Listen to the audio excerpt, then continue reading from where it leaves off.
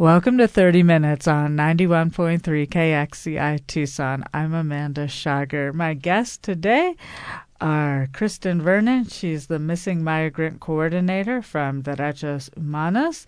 And also with us today is Isabel Garcia. She's a member of the Board of Directors and a spokesperson for Derechos Humanos. They have an upcoming Corazón de Justicia Awards Dinner, the 10th Corazón de Justicia Awards Dinner, taking place on Saturday, November 15th at El Casino Ballroom. Thank you so much, Amanda, for having us. It's really important that our first interview about this event be at the community radio. This is a community event, the 10th one we've had. For those that don't know Spanish, Corazón de Justicia means heart of justice. And we decided years ago that really the inception of immigrant rights work in the mid-'70s that we needed to have everybody acknowledge that immigration issues really were environmental issues, labor issues, LGBTQ issues that African Americans. And so to do that, to make those linkages, as well as to really congratulate the work of 12 people here in Tucson that do incredible work for that particular area. And we wanted to acknowledge us together. So we've had wonderful events in the past. Jose Matus, one of our also founders and of this dinner, used to call him the Oscars of the human rights in Tucson. So we're really, really happy that you've invited us here. So we're inviting everybody to please come and join with us in this celebration, November 15th. It's a Saturday beginning at 6 o'clock. We're going to have an amazing program. It will be short. This year, we are going to do a beautiful program based on the winners, have dinner, and then have music. Santa Pachita will be the live band, and then we'll have a DJ. So it'll be a night of celebration and food and fun. And where else but El Casino Ballroom, where we've been going there for quinceañeras and birthdays all of our lives. So we invite you to this because Derechos Humanos really, in addition to celebrating the work of these amazing individuals, this is our main fundraiser for the year. Derechos Humanos probably likes to charge $5 or nothing to every single event, but that's just not possible. And this event is beautiful. It's been a total success for the 9 we've had before, and it's to support our work. Our work has been here since the mid-'70s when we began really stirring up the issues of immigration, and so we continue. One of our main areas of work began in the mid-'90s when people began to cross borders and die, the beginning of the militarization. And since then, we've been looking for people. People have started calling. Well, my brother called and began with small calls for to detention centers, to hospitals. And then, of course, the death began in a big way. By 2000, we already had a lot of deaths, and then it continued to grow until the present. And so we continue this work, and we're really happy that Cristen, who came to us from somewhere back east over there, came to us as a volunteer for several summers and did an incredible job here at Derechos volunteering. And now she has joined us, and so she's our Missing Migrant project coordinator, and so I'd like to let her talk a little bit. We started as a team back in November. There were 4 of us taking the calls. The calls were really heavy back in November, and 4 of us decided to get together and try to continue to address this need in the community. People were still calling us looking for family members, and we knew that we needed someone to coordinate the efforts, so we hired me as the Missing Migrant Coordinator, and I started in June of this year, officially coordinating, but I had been doing the work for a couple of years. And this summer, we were so busy. June, we saw a huge spike in calls. I think we had 60 open cases at one point in June. We had a lot of families calling looking for minor children from Central America in June. And the summer stayed really busy. People call us from all over the United States. We get calls from Central America. We get calls from Mexico. People calling desperately looking for their family members. And what's a little bit different about the way we go about the work now is we really heavily focus on searching for people in detention. So we know a lot of people and hospitals. People get lost in the system really easily for a variety of reasons. And so we have a really great group of about 10 volunteers who help us do phone calls to detention centers and sometimes hospitals looking for loved ones of family members that call us. So we stay really busy throughout the year.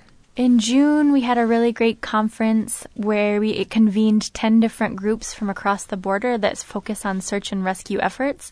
So we kind of see ourselves at Derechos as a hub for calls coming in, and we want to collaborate with other groups. We collaborate with other groups along the border that do search and rescue, because when we get the calls, then we need to know who to call where. So if we get a call from someone who's lost in the desert in California, after the conference, we were able to make enough connections with people in other places, like in California with Águilas del Desierto, for example. They go out and they'll do searches in the desert. We collaborate with No More Deaths.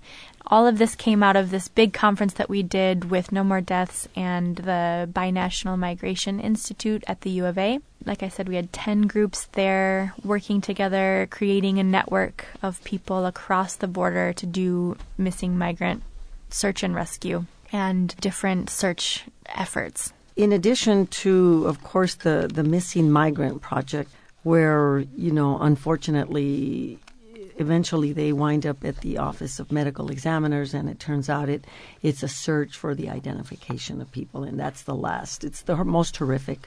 Some of you may have seen or participated in our last pilgrimage, where we laid the 2,000 and over 300 crosses, added the 122 new crosses to the prayer circle. So this is a huge issue.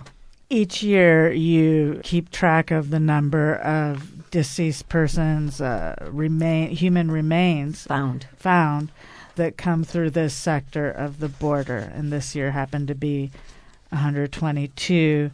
So you make crosses for each one of those people, and that was added to all of the others that you've made in the past. So that's well over 2,000 now. Over 2,600. So we literally have an archive of remains, bodies and or remains that have been found.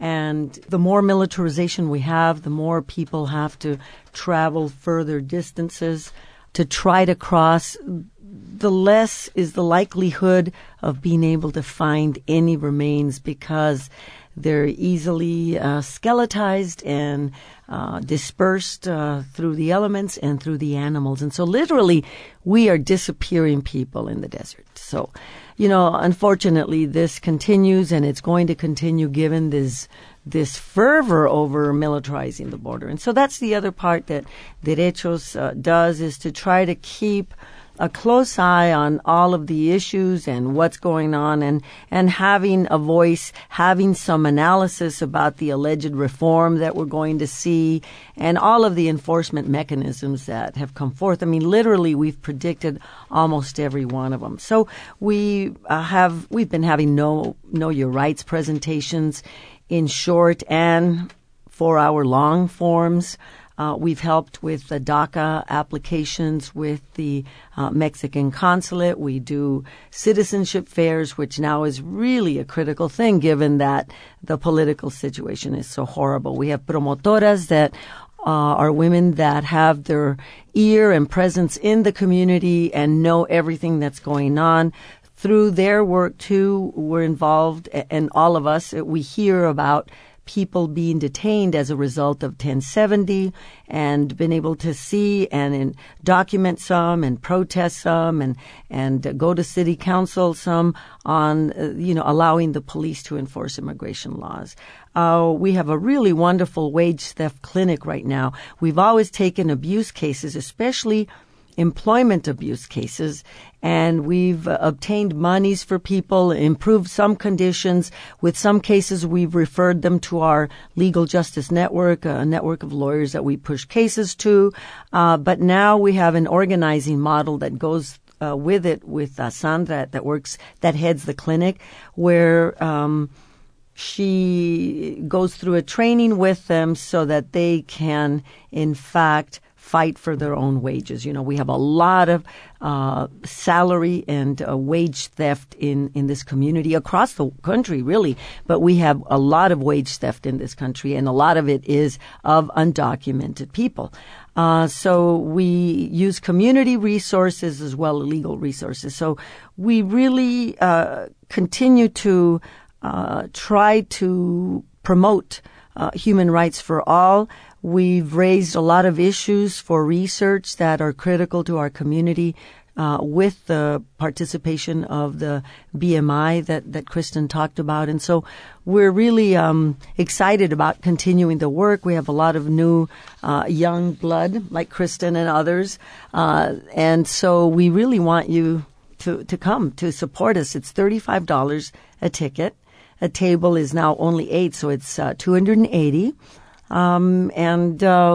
We really invite everybody to come and celebrate, more than anything, these incredible human beings that labor for others, for more than themselves. And so we invite you, and we thank you here at KXCI for the community involvement you do and the work you do, Amanda. Thank you, Isabel Garcia and Cristen Vernon. You're listening to 30 Minutes on 91.3 KXCI Tucson. I'm Amanda Schager. Our guests today are Cristen Vernon, coordinator of the Missing Migrant Project for Derechos Humanos, as well as Isabel Garcia, a board member and spokesperson for Derechos Humanos, talking about the work that they do and an opportunity to celebrate people in the community at the 10th Annual Corazón de Justicia Awards Dinner, taking place Saturday, November 15th at El Casino Ballroom. Thank you so much, Amanda. We hope to see everybody there. Right now we have currently a team of 5 people at Derechos that answer the phones 24 hours, 7 days a week. And the reason that we do that is because we do get calls from people who are missing in the desert and need immediate attention. So one example of that from this past week, it was last week at the end of the week, Deborah, one of our volunteers that takes phone calls, she got a phone call from a family. A woman was missing in the desert. She had been missing for approximately 7 days, and we couldn't find her anywhere in the detention centers. We did several searches, and she just wasn't turning up. So we were collaborating at the time with No More Deaths, who sent some people out to actually search in the area. We did everything that we could, and we had 3 different people working on this case at once, everyone searching in different parts. And I just use this as an example because it's a really good example of how we're collaborating and working as a team to do everything that we can to help find people that go missing. So we were almost ready to send this case on to the medical examiner's office and got a call from the family that the woman who was missing had turned up in Mexico. And we were all so relieved. We were so worried, and we were all just on the phone with the families, talking to them every day. That's the beautiful thing about our system right now, is that we have enough volunteers that we can really give a lot of attention to the family. Sometimes we talk to family members every day until we're able to find their loved one. And so that was an example of a good success story that just happened last week. Can you imagine being the family members? Out of the 122 this past fiscal year of sets of remains or bodies, 89 of them were desconocidos, unknown. 89 people who have parents and children and aunts and uncles and an entire community that will never know what happened to their loved ones. There's organizations in El Salvador, in Guatemala, in southern Mexico that have formed to demand to know what happened to their loved ones. Imagine that. So we knew, of course, that was going to happen. I'll never forget when we started our first vigil in June of 2000. On a Thursday, we have a vigil every single Thursday. We invite you. It's for half an hour, and we remember those people that have died crossing the border, especially the unknown, because we're there. We're there for them to say, we remember you, we celebrate you. And so imagine, we knew then when we did our first vigil that, gosh, these people that are unknown, what of their families? They're going to begin to ask questions. And now, of course, there's hundreds of thousands of family members impacted in Mexico and Central America with the death of their loved one, and they have no idea that it's happened. Currently, we're seeing an increase of the deaths in Texas because of the way the enforcement patterns are right now. And so we also want to invite you on Tuesday of next week, November 11th at 6 p.m.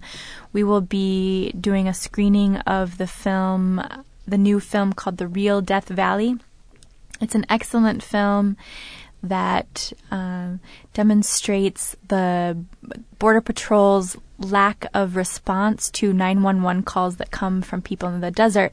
This is a very prime example of why it's important that grassroots organizations be involved in this work, because we can't rely on government officials, especially Border Patrol and Borstar, which Borstar is the group, the part of Border Patrol that supposedly does search and rescue.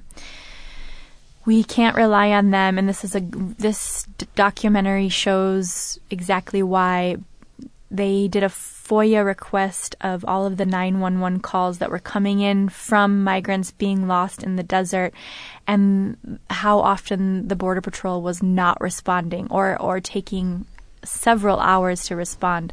So we'll be showing this documentary next Tuesday at 6 o'clock p.m., and that will be at the Global Justice Center at 225 East 26th Street.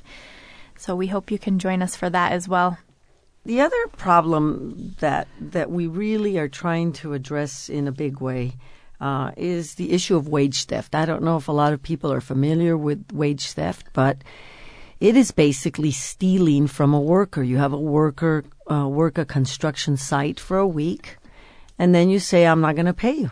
And generally it's because I know you're undocumented, so go ahead and complain. And so some people are intimidated. Absolutely. They think they can't go to anybody. And then other people hear that there's, a clinic and that there's several collaborations across the town that are looking into this.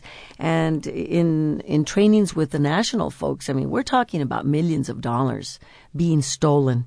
Not just undocumented, because they do it to a lot of poor people, but primarily the undocumented, of course, are a prime population to exploit and seize on. And so we get a lot of these cases. We have historically, but as I was saying, we're trying to do an organizing model so that more and more and more people rely on themselves and their neighbors versus one of us.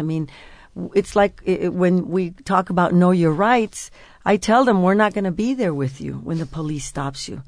You're not going to say, oh, my lawyer's right here. You have to enforce it yourself. And so that's the concept underlying the wage theft clinic. And we've had some real good successes.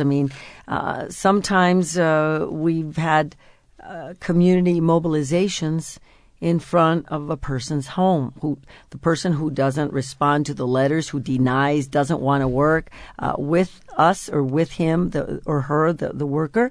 We've gone and to deliver a letter to their house, and they've been embarrassed and shamed into paying. And this is really incredible. It's very sad, but there are people who do prey on others because of their vulnerabilities, as we know. And of course, the more we demonize any sector of society that's the targeted group.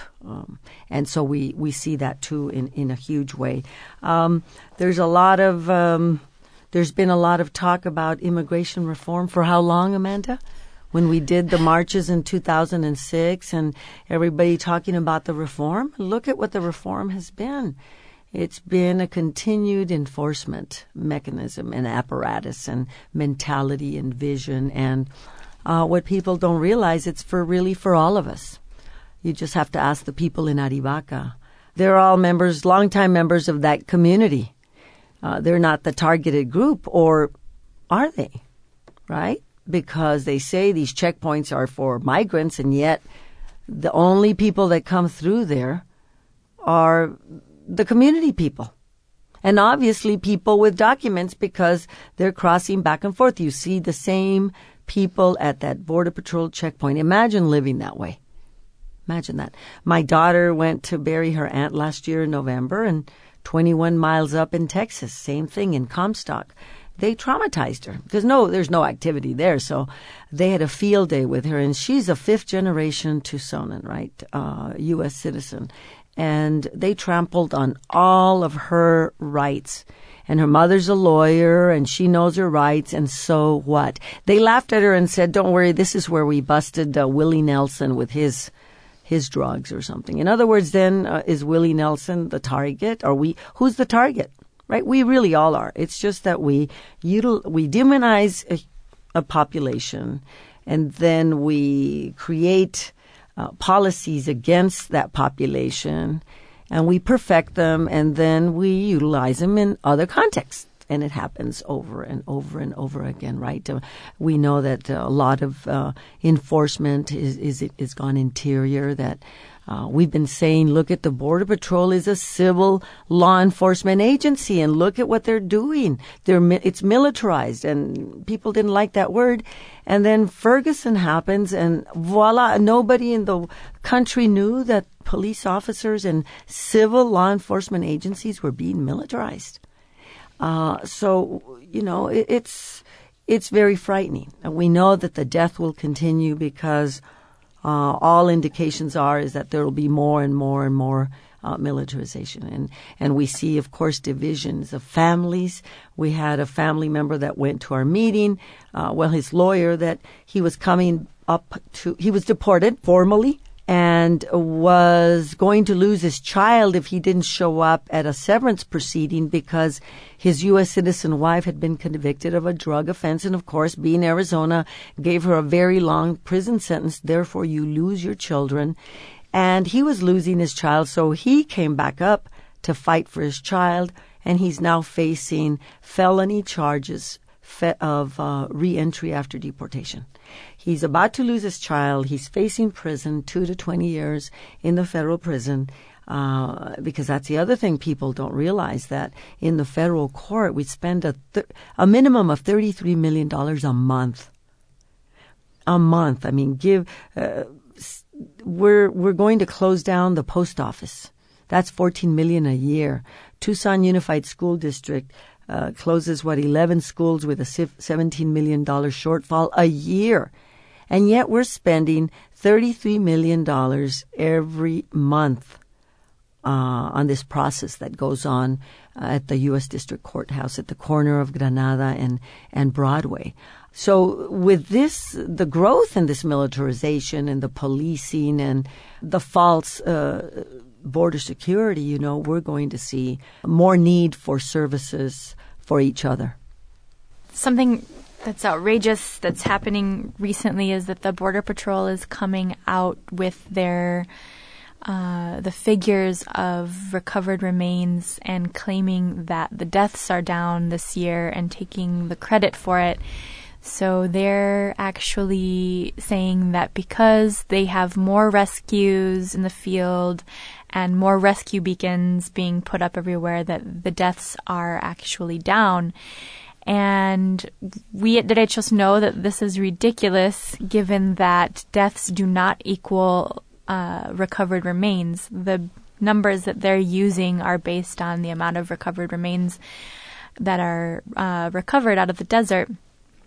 And we know that because of militarization, the people are being pushed into desolate terrains, and many times we use the word remains because we know that their bodies most of the time are almost never found intact. And when we do find remains, as Isabel said, animals have scattered them, the elements have scattered their remains across the desert.